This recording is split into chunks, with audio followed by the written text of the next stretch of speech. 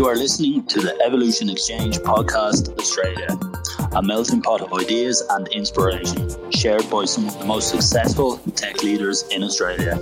I'm Nigel. I help connect businesses with tech talent, and today I'm your host. Thank you to everyone for joining me today to discuss fostering a culture of innovation within tech teams.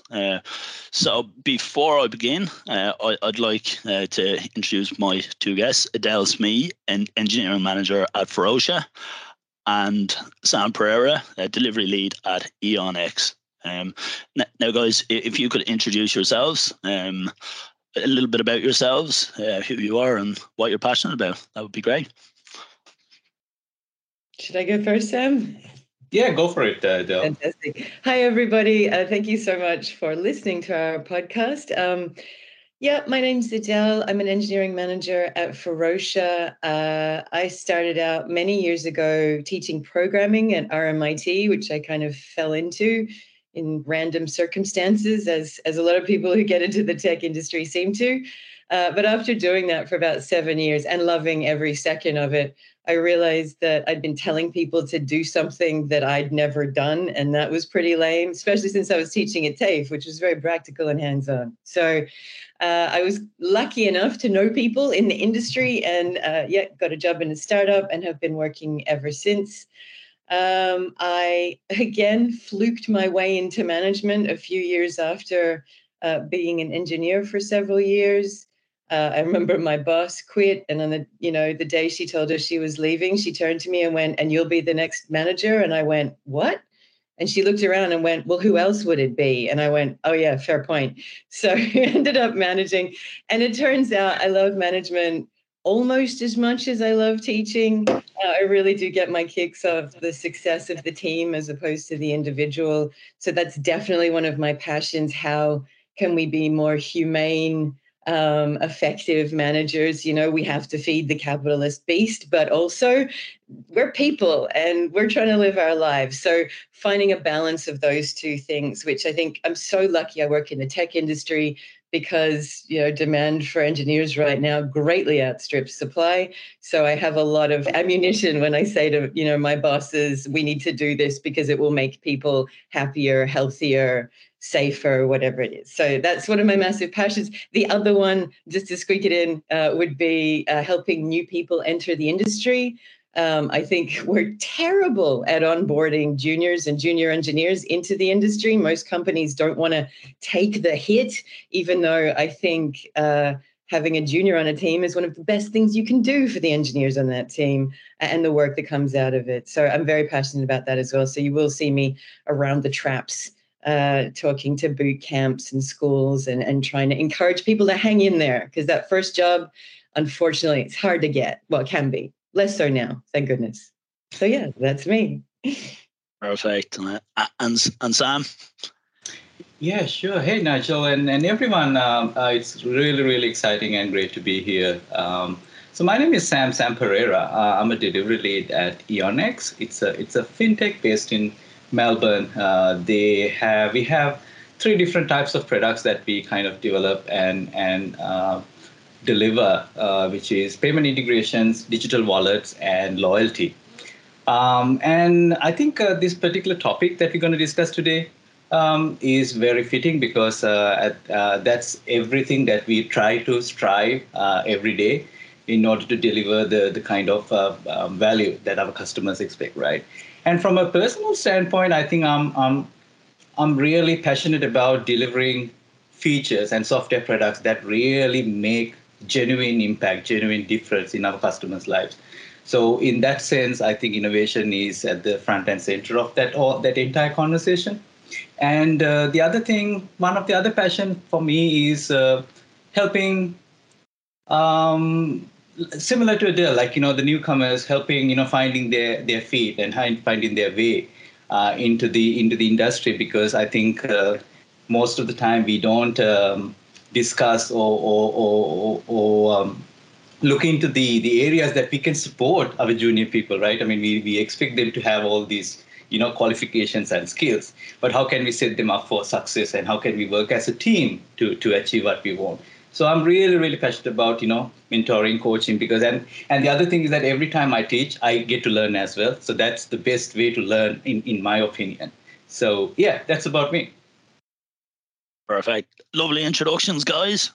So we'll get into, I suppose, the first question, which was proposed by Adel. So what does innovation mean to you? And I suppose, what is the most important ingredient within innovation? Adele, I suppose you can answer my own question. Yeah, great.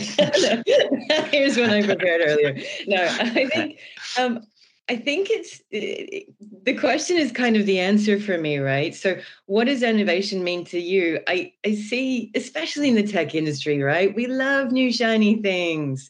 Look at this new framework. Look at this new tool. Look at this new cloud product. Whatever it is, right? There's a lot of new stuff, and I think it is really important to start where you are with innovation. So you need to ask yourself, what does innovation mean to me, right? Do we need, where are we now? And not where do we want to be? Because I think that can also get in the way of innovation too much. But, where are we now? What isn't working? What do we need to optimize? What do we have, if we're doing well, the resources to invest in right now? And as opposed to sitting here and Googling stuff and being on Hacker News and being on all these websites and going, oh, well, innovation means we've got to sell NFTs, or innovation means we're moving to the blockchain. It's terrifying, right? Innovation isn't something that happens to you from the outside. It's something that you bring based on where you are and what your particular needs are, right? I've just moved into the banking industry. The banking industry, especially on a technical level, is decades behind the rest of the world. But there are actually really good reasons for that. So do we want to innovate on those sorts of, mainframe infrastructure? Maybe we do.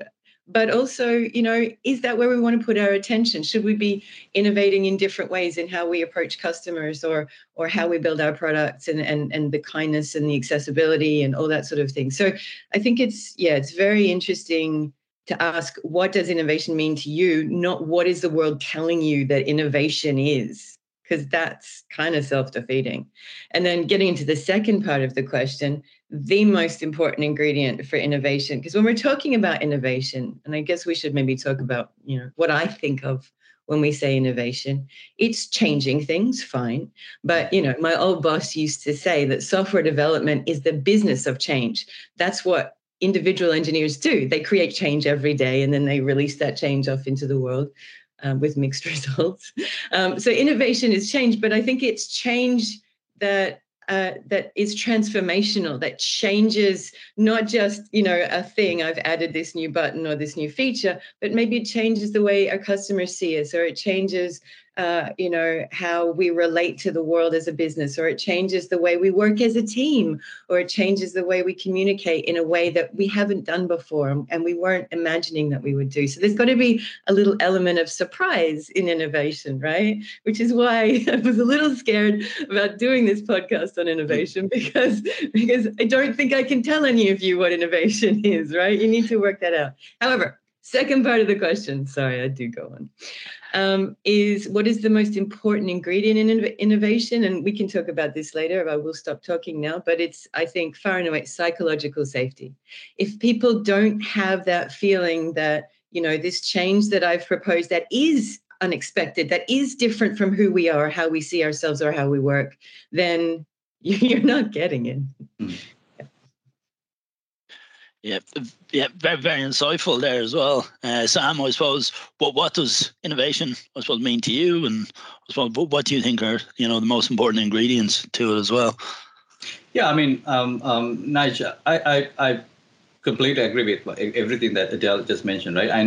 And when I first saw this question coming through, I think it gave me a really big reality check. Like, I mean, this is okay, innovation, right? I mean, it has become kind of a buzzword or a cliche in the industry. And then how often do we go back to our basics and ask, what does it really mean to you, right? I mean, in the other day, I was just reading this post and they asked that, when was the last time you visited your basics? So keeping in line with that, I just went back and checked the dictionary explanation of the word innovation, right? And now I'm going to read it. Like, it says that make changes in something established, especially by introducing new methods, ideas, or products, right? So that's the word that we have known for ages, right? And yes, we talk about innovation in tech industry because, like you said, Adel, software industry or the tech industry is in the business of changing things, and we need to continuously innovate. But I think to your point, I think we always need to look at the problem that we have in hand in order to solve, because you can't innovate for the sake of innovation, right? Or innovating. They say that mother of every innovation is a need. So you have to look into the need of you or your team or your customers. What is the problem that you're trying to solve? And then look at different ways. Don't get boxed into the same thing or the same way that you have been doing things for so long, because you feel comfortable and you feel that it's efficient, because you see the cogs moving really well in the way that you're currently doing, or the product that you have, or the way that you have solved that problem right now, right? But then that doesn't mean that it's the best way now, because it could have been the best way, or it may have been the best way, a couple of years ago or a couple of months ago. But then, at the pace that the world's moving, circumstances change, customers' needs change, technology changes, people, so, the way that they think changes. So I think you need to always look at those external factors and see, all right, but how can we do things differently? What are the problematic areas, or what are the things, or where are we getting slowed down? What is slowing us down? And what is making customers happy and what is making customers unhappy? And then specifically look at those areas and think outside the box and see what else we could do. And yes, the second part of the question is, yes, I mean, I agree. Again, it's become a cliche. I think most of the times people just talk about psychological safety or safe environments in buzzword terms, but what does it again mean, right? I mean, that means that you're given the opportunity to try something without the fear of being, or failure, or being having those repercussions. But I think leadership providing that particular environment rather than just talking, and leading with example, and rewarding the effort, not just the outcome. I think the other day, Sundar Pichai mentioned something along that line when he had an interview in Stanford. He said that most of the organizations kind of or the leadership, they try to reward outcomes than the effort. But I think we need to equally acknowledge and appreciate the effort that people or the teams put in, because that's the only way that we can drive innovation. Yeah, also, very detailed there, and certainly a great start to the topic. I suppose we've probably touched on some of the next question a little bit, I suppose, in terms of the psychological safety aspect. But Sam, I suppose your question is, what do you think are the barriers that prevent a culture of innovation? I suppose we'll let you kick that one off. All right. I think the barriers, I mean, if you look at, there are many barriers, right? I mean, and it varies. It all varies depending on the industry you are in, the kind of maturity of your team, and the leadership style, and the size of the organization, and all that. I think what I can generalize across all the different types of these areas is that, okay, what's the leadership team doing, and the environment that it has created, your tech stack or the technology and the skill set that's inside the organization, and the kind of problems that you're trying to solve. So I think this goes back to the three things that I read somewhere. It's like, the sweet spot of innovation is where you can strike the balance in between desirability, feasibility, and what's the other one? Viability. Right. So desirability is all about that external fact, like, are we resolving the right problem? What's the actual problem we are trying to solve? And the other one is, whether we have the right skill set, the technology, or the environment, the conditions to implement that kind of innovative solution. And the last one is viability, is where, whatever you invent, does it align with your long-term product strategy and the organizational strategy and the values that the organization is built upon. So I think the first one is, yes, leadership providing that environment, psychological safety. That's the first one. And the next one is the kind of tech that your organization operates, whether it's preventing you from innovating or kind of supporting you from innovating. Like, for example, like if you have legacy systems with a lot of tech debt, you might not be even able to conduct an A/B test because your system might not even allow you to do something like that, right? And without certain experiments and testing, you won't be able to safely or innovate without disrupting your current business model. And the other one is like feature toggles, right? So I have seen so many legacy systems which would not allow you to implement feature toggles. So then again it prohibits from innovating. I think the other one is communication, because communication is where you need to make sure that where the problems are. So if you don't report, if you don't clearly measure the things that happens on the ground, you might even not know where the problem is. You might think that everything is happening really smoothly, and then there's nothing for you to look after or worry about. But having those metrics nicely captured, communicating both upwards and downwards is the key, where people will know that this is where the problem is. And again, Nigel, going back to that psychological safety, I think there are a few other factors, right? Making sure that your quiet team members, your more junior team members, they are encouraged to speak up, because they will, most of the time, junior people who are new to the organization, they bring this fresh perspective.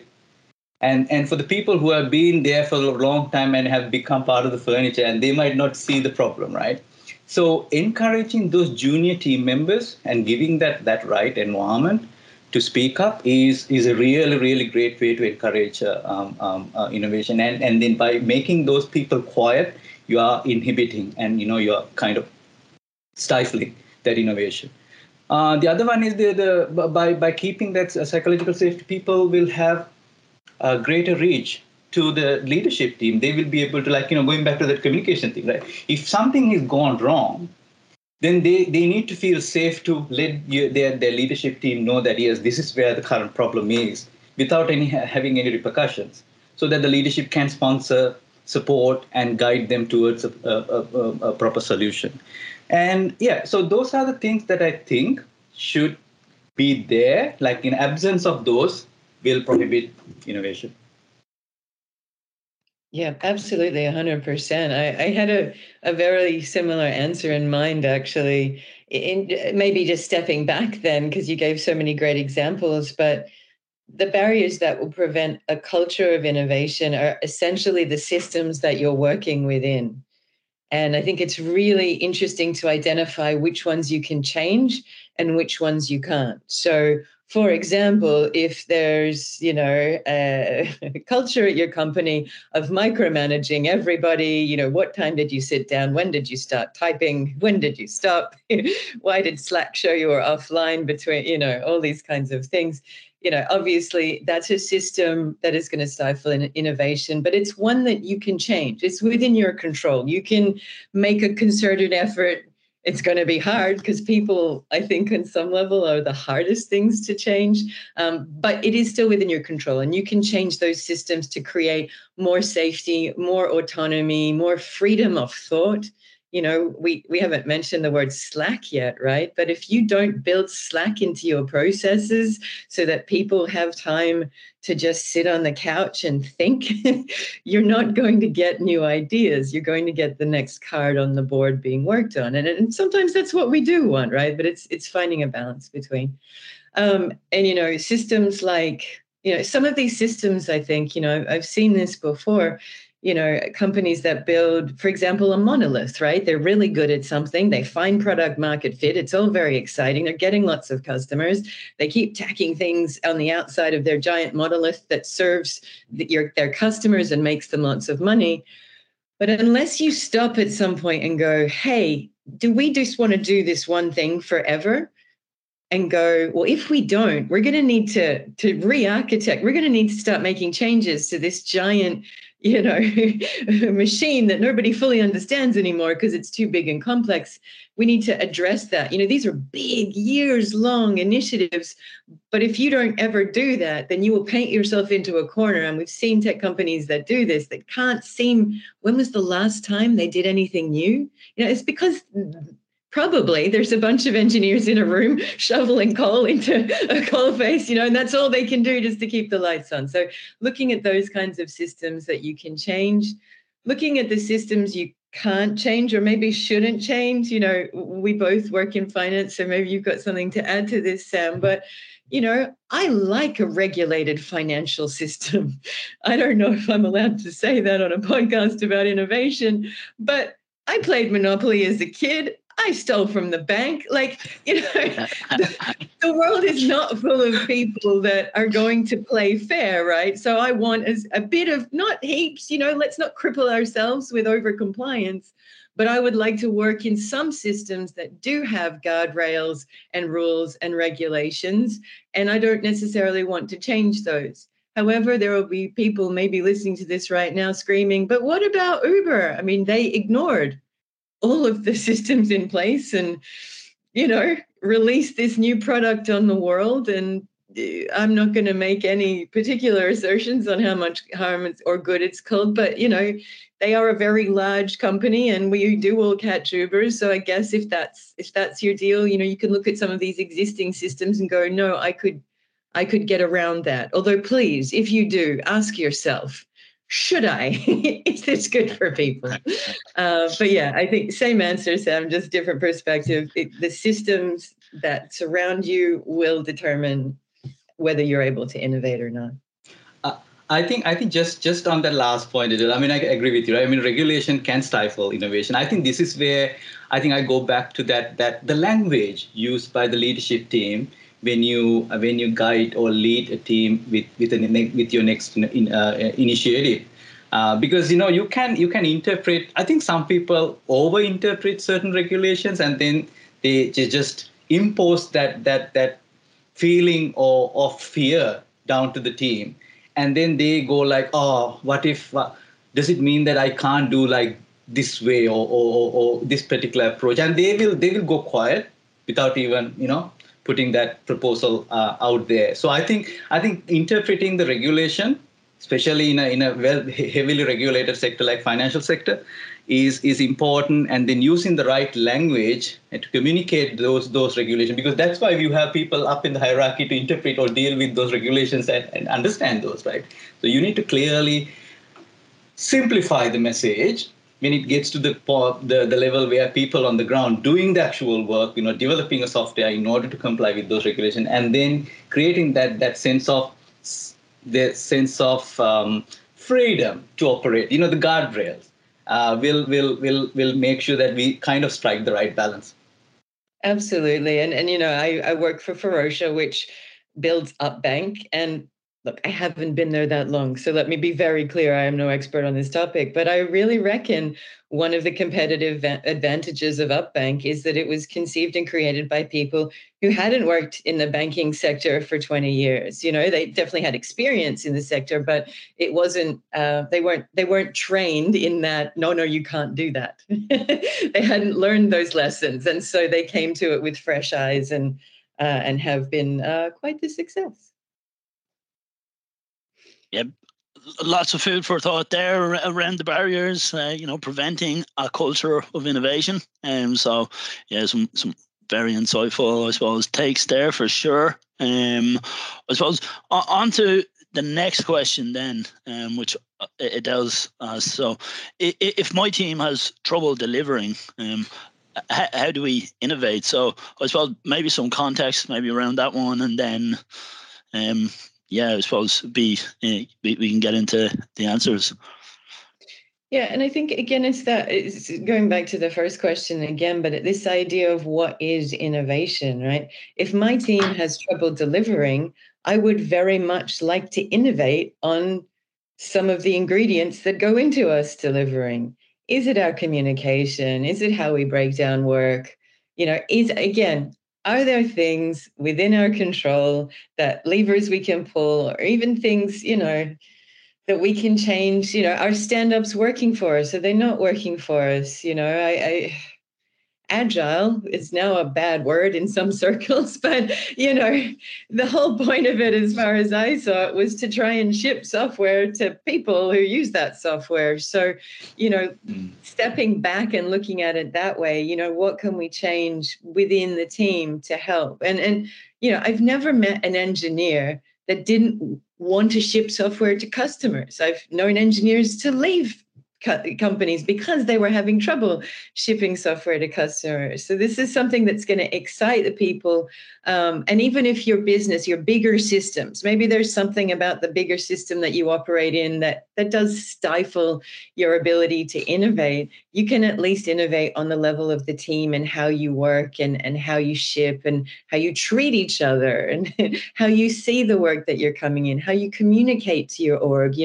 One of my big themes at the moment, because I always have a theme, that I'm kind of bang on about, is, I don't think in engineering we necessarily have good enough storytellers. What is the story that we tell about this team, right? And we've all worked in companies where, that team, they just can't deliver. That team, they just, they can't do that, or they can't get that done, or that team's slow, or that team's cautious, or that, what are the stories we tell about the work that we do? Can we innovate on that?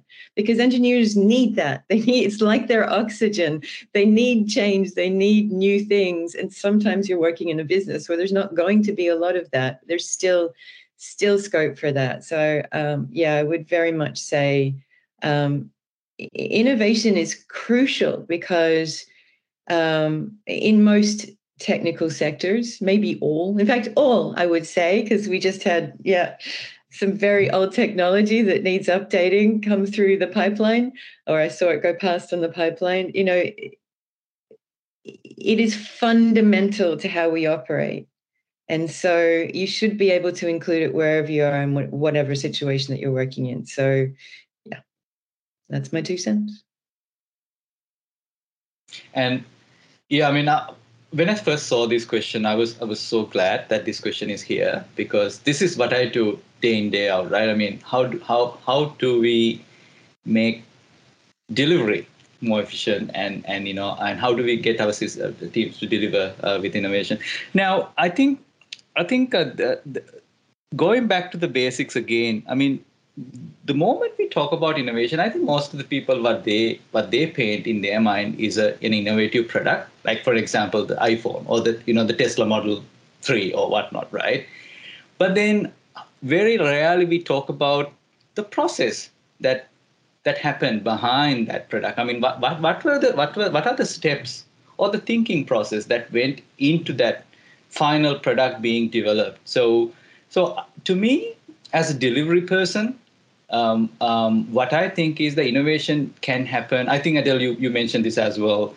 Like, it's not so much about the product, yes, because that's the final result. But then how do we innovate our processes? The way that we communicate across the teams with our customers, so that we can understand them better and then realize what the problems that they're facing. So I think innovation can happen not just with the product as a final outcome, but thinking along the way, if you can map out your entire delivery process and then start thinking like, okay, what are the areas that are really working well for us, which gives or increases the chances of, innovating a final product, and what are the things that are inhibiting us, right? And then start innovating in those steps, around those steps, will only increase the delivery of an innovative product at the end.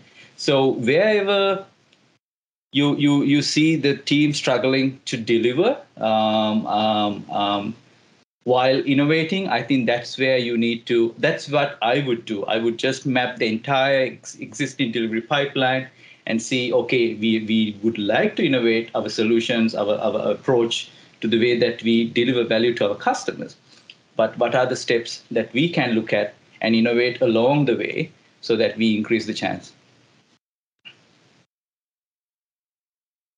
Yeah, it's very, very good there as well. I think, it's pretty insightful in that, I suppose, when things mightn't be going so well, that within that, it's pretty much, perfect time perfect opportunity to innovate and, change that process for the better. So I think it's pretty interesting there. So I suppose on the next question, then Sam. So this is, I suppose, yours around, I suppose, the hackathons and that kind of culture. So the question is, we see most organizations run hackathon days to spark the innovation culture, which is at best 2 to 3 times a year. How can we explore ways to make innovation part of the day-to-day activities and team members think innovatively with their actual customer problem solving? Yeah, Nigel. So this is something that I noticed at one of the organization I used to work for.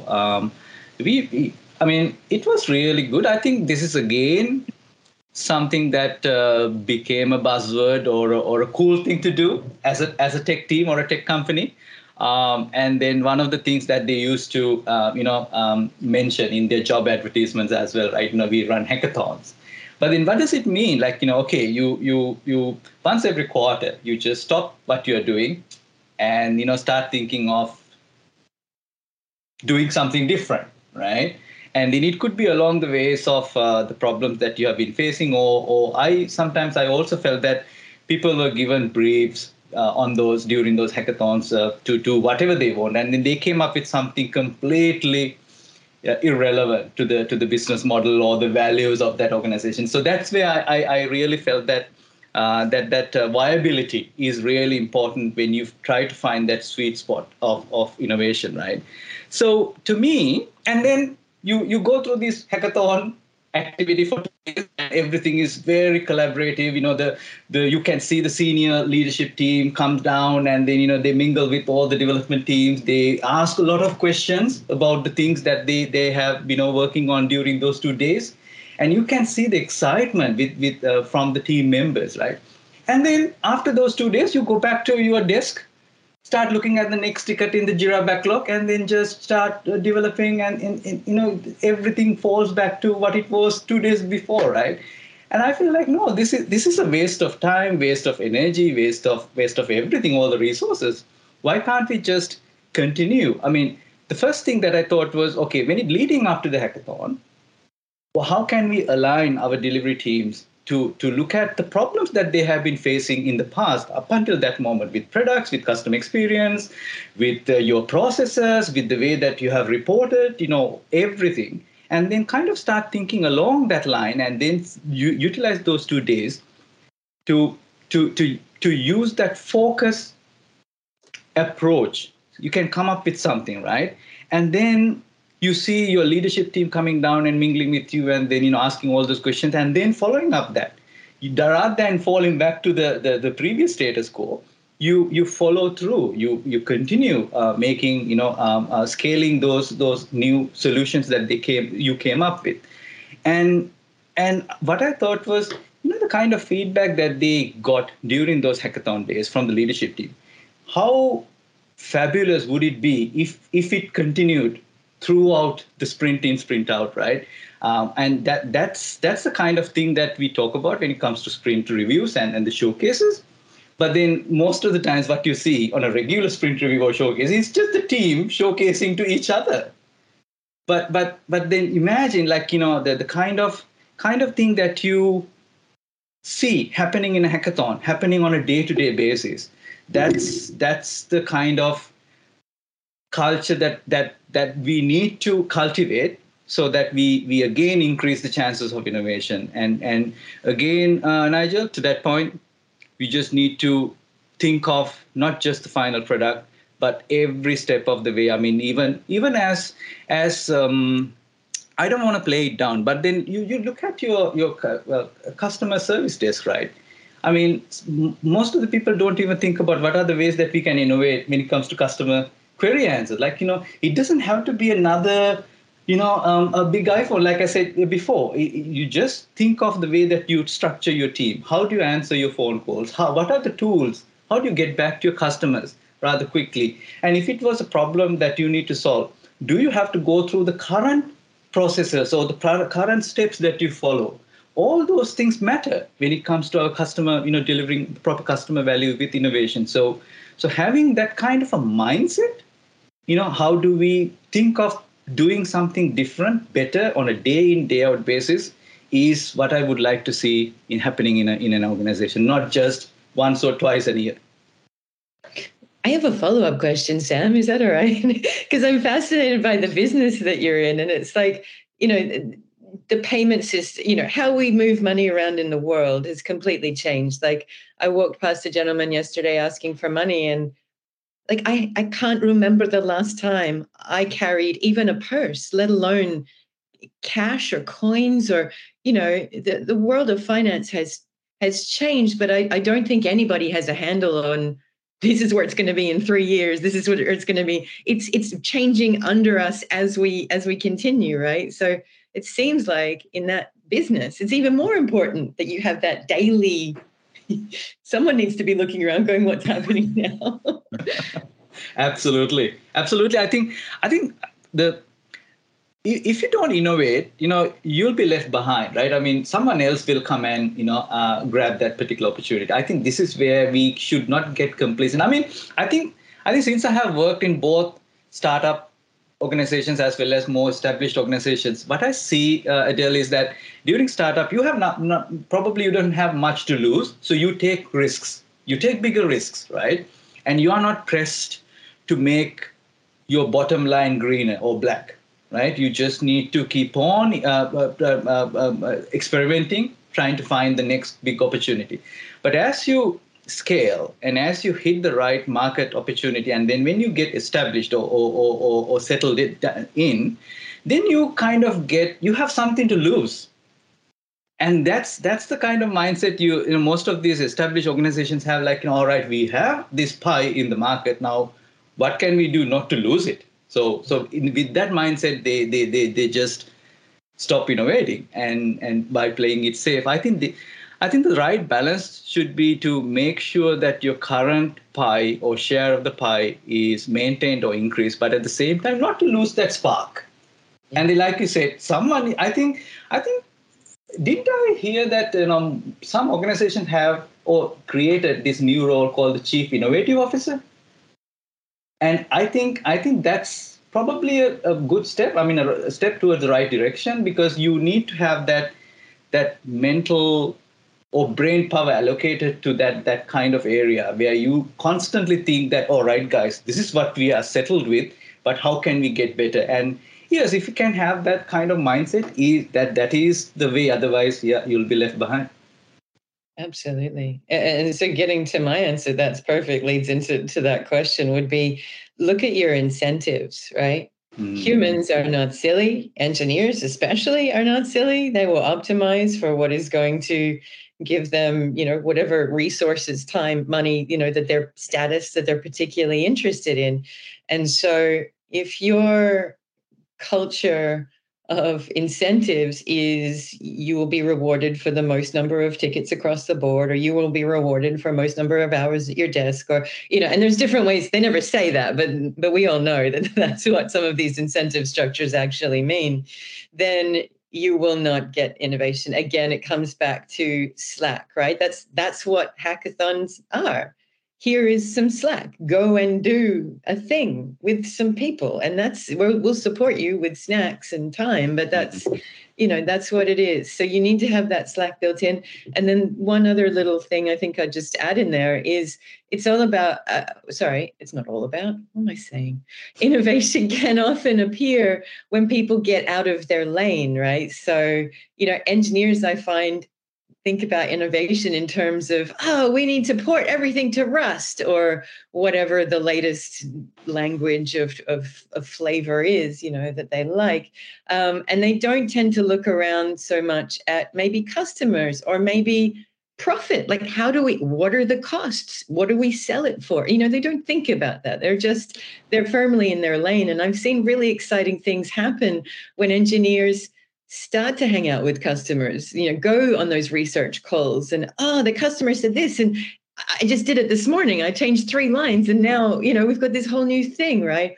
Or product owners that really can get into understanding normally technical limitations, but also technical opportunities, right? I see a bunch around at the moment that don't understand it. Oh, can we add in blockchain? No, we can't. Go away, But still, people that can get more into that, or the accountants, right? This is what is costing us money. How can we?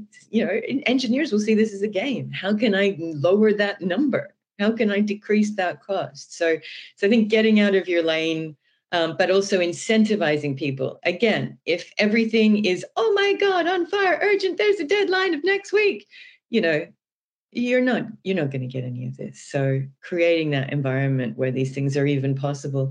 I think it is fascinating because you kind of touched on this a bit too. I've worked in a bunch of small companies, tiny companies, and then a couple of really big ones. And innovation is so much more affordable in the bigger companies, but so much more incentivized. And you did touch on some of the reasons in the smaller ones. And I think it's fascinating that as something grows, the urge to micromanage it. If I've got 10 people and I know them all, I just trust that they're off doing something useful for the company. If I've got 1,000 people, I want to know, I want to track, I want reports, I want to see, and I think that's not good. This is why the big company, one of the reasons why the big companies can slow and grind to a halt or just double down on things that, as you said, they're not even real anymore. We've moved on. The world has changed. Let it go. I'm sorry, Kodak, you're done, So, yeah. Kodak, Nokia, they're the classic examples. I suppose just touching on that then, I suppose, how important would you guys think that, say, having fun, in the workplace or throughout the process delivers kind of more, I suppose, innovative outcomes? What would you kind of think around that? I suppose people having that more playful mindset, do you think that delivers more innovation? 100%. If you're worried you're going to be made redundant tomorrow, you're not thinking about, or if you're worried that your boss is going to tell you yet again that, you're not getting enough work done, you're not thinking about innovation. So 100%. And this is, again, where culture comes back into it, that culture of innovation, that culture of play, that culture of possibility and excitement and support when you come up with these ideas. Critical. Right. And then I suppose on to the next question. I suppose how is diversity related to innovation? So I suppose, Adel, your question. So we'll let you get started with that again. And I think we've covered a few of these things. I'm just going to reference Sam's earlier answer on junior engineers in the team, but just wanted to quickly talk about diversity as well. And we can paint with broad brushstrokes in this industry, like a lot of them, about what diversity looks like. I'm diverse because I'm a lady. Well, am I or have I worked in the banking industry for 30 years and I'm completely institutionalized? So the diversity that I really want to emphasize here is diversity of thought, of perspective, of experience, of just where people are standing. I think that is absolutely critical. Absolutely critical. I love having, I call them the squeaky wheels. I need to have in my teams, if I have a high performing team, there's at least one squeaky wheel who's like, nothing is ever good enough. And this sucks. And we need to change this. And why haven't we fixed this? I want that person, even if some days I'm like, yep, I get it. So it's really 100% critical. And once again, it's the same answer, but it ties immediately back into psychological safety. You can have the most diverse looking or diverse thinking or diverse acting team in the world, but if you don't make a space for them, again, as Sam already said, to be heard, and not just to be heard, to be actioned upon, then there's hard limits. But I would say, very critical for success. And I think we're going to see more of that over the next few years. There's been all these studies, right? Studies. And I've talked about the studies in various talks. Diverse teams are more successful. Teams with more women are more blah, blah, blah, this, that. I want to see, a company run by someone who's not in exactly the same mold. And we're starting to see it slowly, but as the people before. And I want those companies to be super successful. And I want to be very clear about what I mean by successful. I don't mean that they have the largest market cap or that they make someone the next richest person in the world. I mean that they actually have a positive impact on the world and sure, make some money. Because again, we are all operating in the constraints of capitalism, but I want to see that, and I think it's coming more and more. So I'm excited. To me, the way that I would start answering this is, how do we innovate the process of innovation? It's all about that, right? I mean, if you look at, we have been innovating, but then how can we give us a better chance of innovation? And if you look at any innovation in the past, it's because someone was courageous enough to think differently and do something differently. And what other better way to kind of increase that chance by having people who think differently, who have gone through different upbringings, who have faced different circumstances in their lifestyle, right? As a kid, as an adolescent, and as an adult. So, our nurture plays a huge part in the way that we attack or look at a particular challenge and a problem, and having people who have faced problems in a different way and then gone through those problems, resolving those problems. Because if we have hired them, or if we can hire them, that means that they are probably successful in whatever they have been doing. So by having that kind of people who come from different backgrounds, diversified backgrounds, and like Adel, you said, Adel, like, by not just hiring them for the sake of hiring them, but really valuing their contribution, giving them the opportunity, making them heard, and then seriously listening to what they have to say, will have more options coming into that basket, right? And the more options you have, the more things that you can pick from and run with and experiment with, and then creating that culture or environment of safety will let them put in more and more items into the basket, experiment, and then see what works and what doesn't. And then innovation is a continuous learning cycle. Everything that you do does not, result in a glowing light bulb. The Thomas Edison famously tried how many times, like 10,000 times or something, right, before he ended up with that globe. So it's that process, right? Have those variety of ideas and making sure that you are surrounded by the people who can bring that variety of ideas, and then giving those ideas a chance and see what works and what doesn't, and learn along the way. 100%. And one of the things I'm super excited about, we were promised, right, that tech was going to revolutionize and change the world. And it has in a lot of ways. But I think it's crushingly sad that most of that innovation, not all of it, but most of it has been done by people from Western cultures who have this like foundational idea of the individual, individualism as the key. If I'm all right, then that's what matters, right? I want to see innovation from countries, from people, from cultures that are collective, the collective good. We're coming out of this pandemic. We were all in it together. I want to see innovation coming from that angle of the least of us is just as important, as the richest of us. And I don't think we've seen enough of that yet. So, if you're listening, please start. Brilliant. All right, so and then on to our final question from Sam. So being innovative could lead to people spending time on things that may or may not be practical in terms of the current technology, budget, and timeframes. What can we do so we don't fall into the innovation bubble trap? Ooh, yeah. So this is the other extreme end of innovation, right? So one end, yes, innovation is stifled and there's no proper environment or the right environment to kind of think along those lines. But on the other side of that spectrum is you just continuously experiment, right?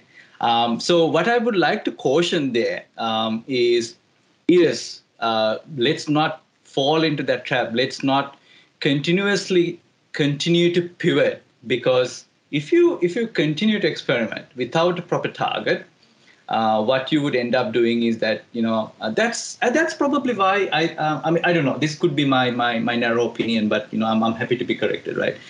We see so many different startups, right? But then how many of those do you see really, getting the foot on the ground and then getting into that scale up and, the next stage, right?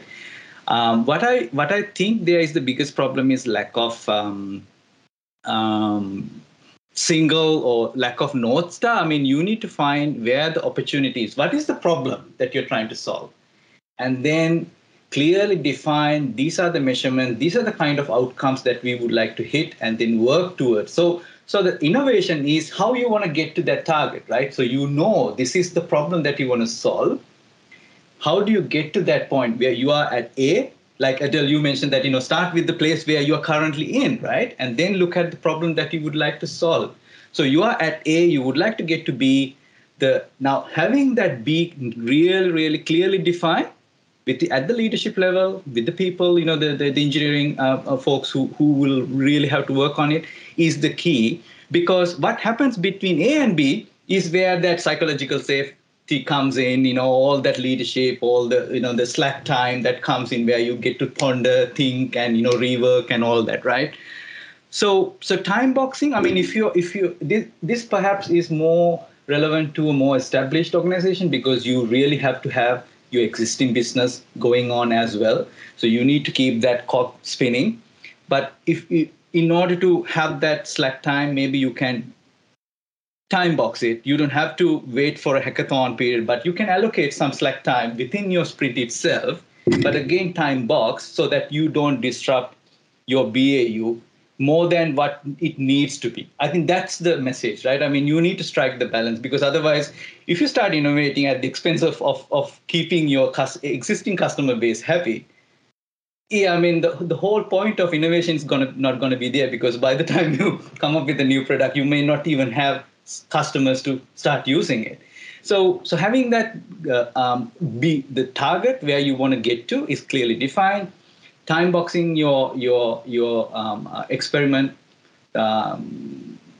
allocation or the time that you want to spend, and making sure that you learn, because every time you fail, again going back to Thomas Edison, every time he did not get the proper globe working, he just learned from it, right? And that's how we ended up ending up with a proper working one. So every time it doesn't work, just don't forget about the learning. Where did it fail? Why did it go wrong? I mean, why did it not yield or generate the result that we wanted? And then keeping that feedback loop going is the best way to have a sustainable innovation cycle as well. Because most of the times, if you look at bigger organizations, this is what makes the leadership team nervous. Because they know that money is going to be burned without generating a revenue. And then they would like to see some level of certainty, some level of contribution to the bottom line at some point in time. Yeah, 100%.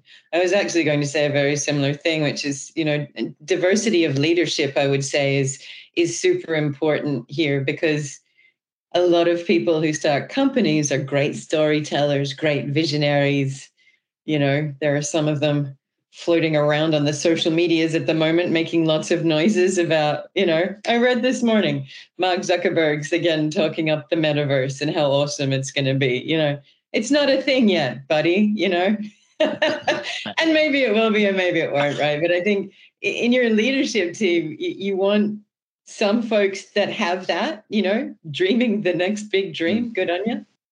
And some folks that, exactly as you said, Sam, who are like, how can we be good at what pays the bills, right? Keeping the lights on, making sure the cupboard is stocked. I think these are critical. And I feel like I'm really lucky at the moment to work at a company where there's two distinct branches of the company. And, the people that love shiny new things work on Upbank because everything about it is so shiny and so new and so exciting. And I love hearing about that because it's all very exciting. But I work on the other side of the company, which is working to make something that is historically, fairly simple into something great, but it's more of a legacy. These are the systems that we have to work with, and how can we untidy this ball of string? How can we make a thing that already exists and we know what it is and we know what we want to do with it and there's no real surprises? How can we make it truly great, right? So there's two kinds of personalities that work at Ferocia. And I think that kind of balance for the company as a whole really does create enough space for innovation, but also there's plenty of us who are like, yeah, cool, but let's just do the housework because it needs to be done. Thank you very much. Yeah.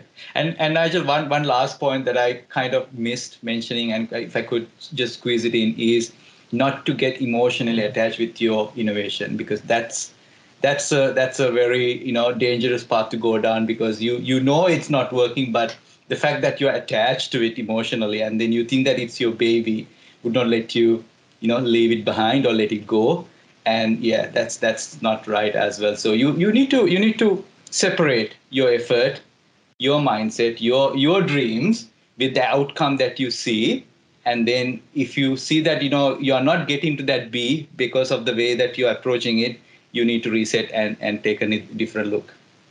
Metaverse.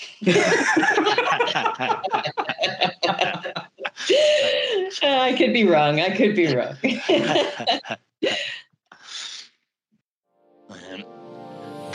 So yeah, very good, I suppose, questions and ideas around the topic of fostering a culture of innovation.